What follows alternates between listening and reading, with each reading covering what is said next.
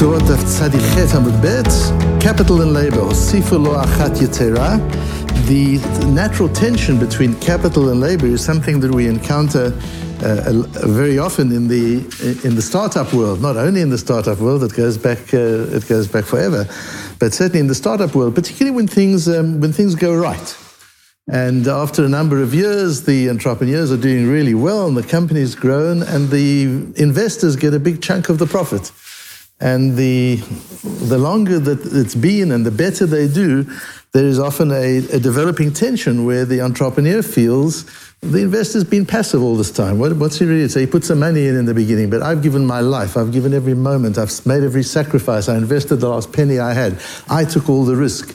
And the bulk of the profit goes to this guy who's put some money in 5 years ago, and he's been sitting on the sidelines ever since. And there's a natural emotional tension which goes all the way back to the beginnings of economics and commerce between the provider of capital and labor, the entrepreneur, whether it's intellectual labor as we have today, or it's physical labor as it was in the time of the socialist and communist revolutions.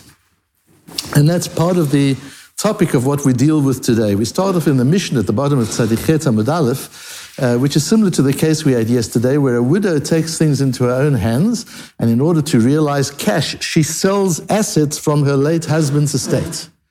And she's owed 200 in terms of a ksuba. She takes an asset of 100 and she does a great business deal, and she realizes 200 from the capital of 100. The sons say to her, okay, you've got your 200 now. She says, I only took 100. I happen to be a good businesswoman. And they say, tough, you've got your 200, you're out, you're done.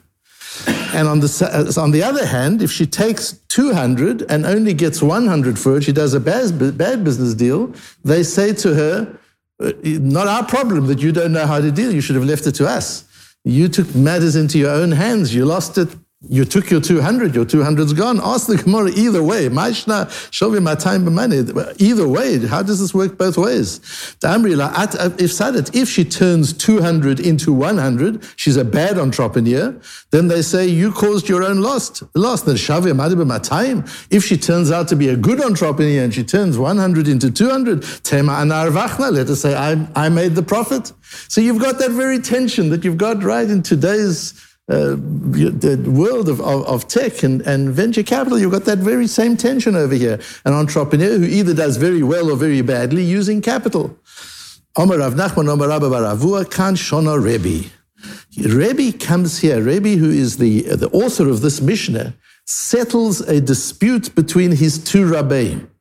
Rebbe's two Rabbeim were Rabbi Yehuda and Rabbi Yossi. Rabbi Yehuda and Rabbi Yossi were Talmidim of Rabbi Akiva. So when Rabbi Akiva lost his 24,000 students and he started again with 5 Talmidim, 2 of those 5 were Rabbi Yehuda and Rabbi Yossi. And Rabbi Yehuda and Rabbi Yossi both shared a Talmid who was Rabbi Yehuda Hanossi, who edited the Mishnah, who put the Mishnah together. And Rabbi Yehuda and Rabbi Yossi had an argument in a matter of business law. Kedetanya, what is the case there? Hosifu lo achat yetera hakol l'sheliach. If I send a sheliach, and I send a messenger. Now think of a sheliach not just as a messenger. A sheliach is any agent. So and think even in terms of the entrepreneur. At the end of the day, the entrepreneur is an agent of the provider of capital. I'm giving you this money so that you will double it, you'll triple it, you'll 10 times it in a certain manner. You're my sheliach, and I'm paying you, I'm giving you a share of it in order that you should do that. So when we're talking about a sheliach, we're talking about an employee, we're talking about an agent, we're talking about a commission agent, however it works. If an agent sells at a higher price than was expected, Hakol l'sheliach, it all belongs to the sheliach. He's a good entrepreneur. So I give the agent 100 property versus an object versus worth 100. I say go and sell it on the market, and he gets 110 for it. Who keeps the 10? Says Rabbi Yehuda, the sheliach keeps the 10. I got the 100. I wanted 100 for it. I got the 100. The sheliach was really good and got some extra money. Think of it when you sell a house.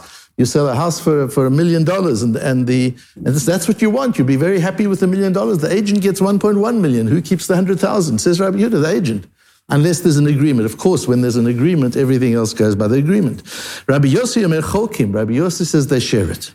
That the profit has to be shared between the entrepreneur and the provider of capital. V'atanya Rabbi Yossi merakol lebal hamos. Then we learn elsewhere that Rabbi Yossi says it all goes to the provider of capital. Amar Rami bar Chama lo kashya kam b'davar sheyesh lo kitzva kam b'davar she'ein lo kitzva. It depends. It depends whether we're dealing with something that has a set price or it's subject to negotiation. If I'm selling a diamond and everybody knows what the diamond is worth and how much it is per carat and it has a set price, in a case like that, the din is you share it. If it isn't kitzvah, if it's like a piece of property which has to be negotiated, it all belongs to the provider of the capital. Why is that? Explains Rashi. Because if it has a fixed price and the agent gets more than the price, it's as if the other person, the buyer, gave the agent a bonus. Now the question is, who does the bonus belong to? Did he give a bonus to the shaliach for being a good shaliach, or did he give a bonus to the owner of the business? So we don't know, says Rashi. Maybe he meant it for the owner, maybe he meant it for the shaliach, so we share it. But with the davar she'ein lo kitzvah, this is not about a bonus. If you get 1.1 million for the house that you only wanted 1 million for, it's not that the buyer gave you a bonus of 100,000. The agent was skillful and was able to negotiate an extra 100,000 on the deal. Who does that belong to? Then it goes to the owner of the house. It goes to the provider of the capital. So Rashi says the reason for cholkim, the reason that you divide it, is because we're in Sofik. We don't know whether the bonus was intended for the provider of the capital or the bonus was intended for the entrepreneur. The Rif learns differently. The Rif says, "V'lama cholkim hashaliach im abal habayit," and why are we cholek? Ho'il uva'ata lo l'shaliach hana'a al yedei bal habayit cholekim. An incredibly important principle that the Rif introduces, because even if you say that it was intended for the shaliach, that the entrepreneur is the one who should get it, but the entrepreneur would have nothing without the money of the capital provider. You've got to go back to the source, and without the capital provider, he would be nothing. And therefore, he gets at least half of it. So you say, you can't just cut the provider of capital out and say this is all the entrepreneur. He did a good negotiation. Yes, but what did you negotiate with? With capital that was provided you from somebody else. You didn't have a penny. So you took somebody else's capital and you did well with it, so cholkim. That's the right way to deal with it, says the Rif. Now, the Rif doesn't normally give us svarot, he doesn't normally give us reasons. He states the halakha, so clearly, in the reason, there is a halachic difference. And the Ran mentions the difference. The Ran says, yes, according to Rashi, what will the difference be? The difference will be is if there's no safek. The difference will be in a case where there is kitzvah, so it's something, I want $1 million for it, that's the price, and the buyer gives me 1.1. So there's a bonus of 100,000. Who's the bonus for? Rashi says, we don't know, so you share it. The Rif says, it's not about you don't know. The Rif is, it belongs to both, because this is a partnership. Neither could have done it without the other. We had it in the Matmonim recently, that the way you look at ownership and partnership is, could I have done this without you? Not how much did you do? Could I have done? And if each one couldn't have done it without the other, then it's 50-50. That's the principle of the Rif, exactly as we had a few days ago. Says the Ran, what happens if the buyer says, I'm giving you an extra 100,000 because you were a great entrepreneur. You negotiated so beautifully. I really appreciated the way you handled this deal. He doesn't even know the provider of capital. This is for you. So now there's no sofik. Now it's very clear who it's for. Says the Ran, according to Rashi, now there's no sofik, so you'll go by the contract. The man says, this is for you. So there's no sofik. According to the Rif, it's got nothing to do with sofik, it's got nothing to do with doubt. We know who it's for, it doesn't matter. The fact is, you couldn't have done it without the capital of the original person, and therefore it still has to be shared.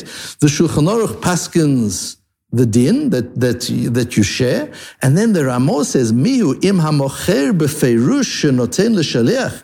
If the mocher says clearly, "I'm giving this to the entrepreneur. This is not for the owner. This is for you. It's not for the investor." Hakol shel shaliach. It all belongs to the shaliach. So who's the Ramo paskening like? The Rashi or the Rif? Like Rashi. The Ramo is passing like Rashi, which the Vilna Gaon says, "Miu Mama lefi Pirish Rashi sham diban al kol sheyesh v'chein Pirish Rav Hai Gaon." And Rav Hai Gaon learns the same way. So the Vilna Gaon puts a lot of emphasis on Rashi's view and says that's how the Ramo is paskening, and that is the correct psak. On the other side of the page, we have the Sma and the Taz. What's important there is the Sma based on the Ramban, says clearly we must go like the Rif. Because there's a difficulty with Rashi, and Tosfos already raises the difficulty with Rashi. If it's a Sofek, what's the din normally? Who's holding it? If you want to take it away from me, you have to bring the proof. Who's got the bonus money? The entrepreneur is holding the bonus money. You owner, you investor want to say half of it is yours or all of it is yours, bring a raya, bring a proof. How does Rashi say that? Because it's Sofik, you share it. And the Taz goes in to try and reconcile the two and to say, in fact, you need the Rif in order to understand Rashi. Rashi on his own doesn't make sense because if it's in Sofek, then we should say the one who wants to remove it, who wants to take it, has to bring the proof. So Rashi on his own doesn't make enough sense. It only explains the Taz very beautifully because of the Rif's principle that both of them contribute to this. They're equally kind of muhsak almost. Muhsak doesn't help who has possession. The fact is they're both responsible for it. And what's important here in the shita of the Rif, and we see that although we seem to paskin like Rashi, certainly according to the Ramah, although the Sma and the Nesivos and the Taz all paskin primarily like the Rif, not like Rashi. And the essence of the Rif is an understanding that is so important in life, not only in business. We tend to forget the initiator because the initiator is a one-off thing. A parent gives birth to a child. And kind of then the parent takes an increasingly lesser role in the development of the child. In the beginning, it's a big role, and then it's a bit of a lesser role. Then the child becomes a teenager, the child forgets the parents even exist, and then the child gets a little older and rediscovers the parents. But still, by now, the child's done very well, gone out, done well at university, got their degrees, gone into the world, made a lot of money, got married, has children of their own, and the parents are these old people who sit in the Moshe Zkanim, and but you forget, they started it. You would be nothing without them. Zero, nothing. And in life, in all areas, track back. Rabbi Chaim Shmulevitz used to speak when he used to give shiurim on Hakoros HaTov, and he would speak about the medrash where the man runs into the water. He's hurt by a scorpion, and he runs into the water, into the sea to try and ease the pain. And in the sea, he saves a child who's drowning. And the parent comes to the man and says to him, Yeshukach, thank you for saving my child. And the man says, don't thank me, thank the scorpion. If it weren't for the scorpion, I wouldn't have been in the water, I wouldn't have even seen your child. And says Reb Chaim Shmulevitz, even if the initiator is a scorpion, you've got to have Hakoros HaTov for the scorpion. Even if it's a Rosha, even if it's a wicked person, you've got to go to the source and you've got to recognize, without this person, nothing would have happened. There would be nothing. How much more so when it's not, when it's a parent or it's a friend or whoever it is, to be able to track back to the source and never forget who initiated the opportunity. You may have developed the opportunity. You may have worked. You may have grown it. You may have done the most wonderful things. Yeshukach, great. You're entitled to something for that. But at least 50%. You don't say, okay, but the person initiated, so he did a little bit for me. Let him get 10%. No. If he initiated it, he gets 50%. He initiated, you developed. He gave you the potential, you did the actual. The potential plus the actual is what makes the reality. How much do you get for potential? 50%. How much do you get for actual? 50%. That's how one has to understand and relate to. Again, we're not talking about where there's a shareholders agreement and it's agreed that the investor gets 80% or whatever. That we're not talking about that. We're talking about the concept where there isn't agreement, conceptually, morally, emotionally. How do you relate to this? You relate to the initiator as a 50% shareholder in anything that comes afterwards, in anything that you do afterwards, and understanding the role of he or she who initiates.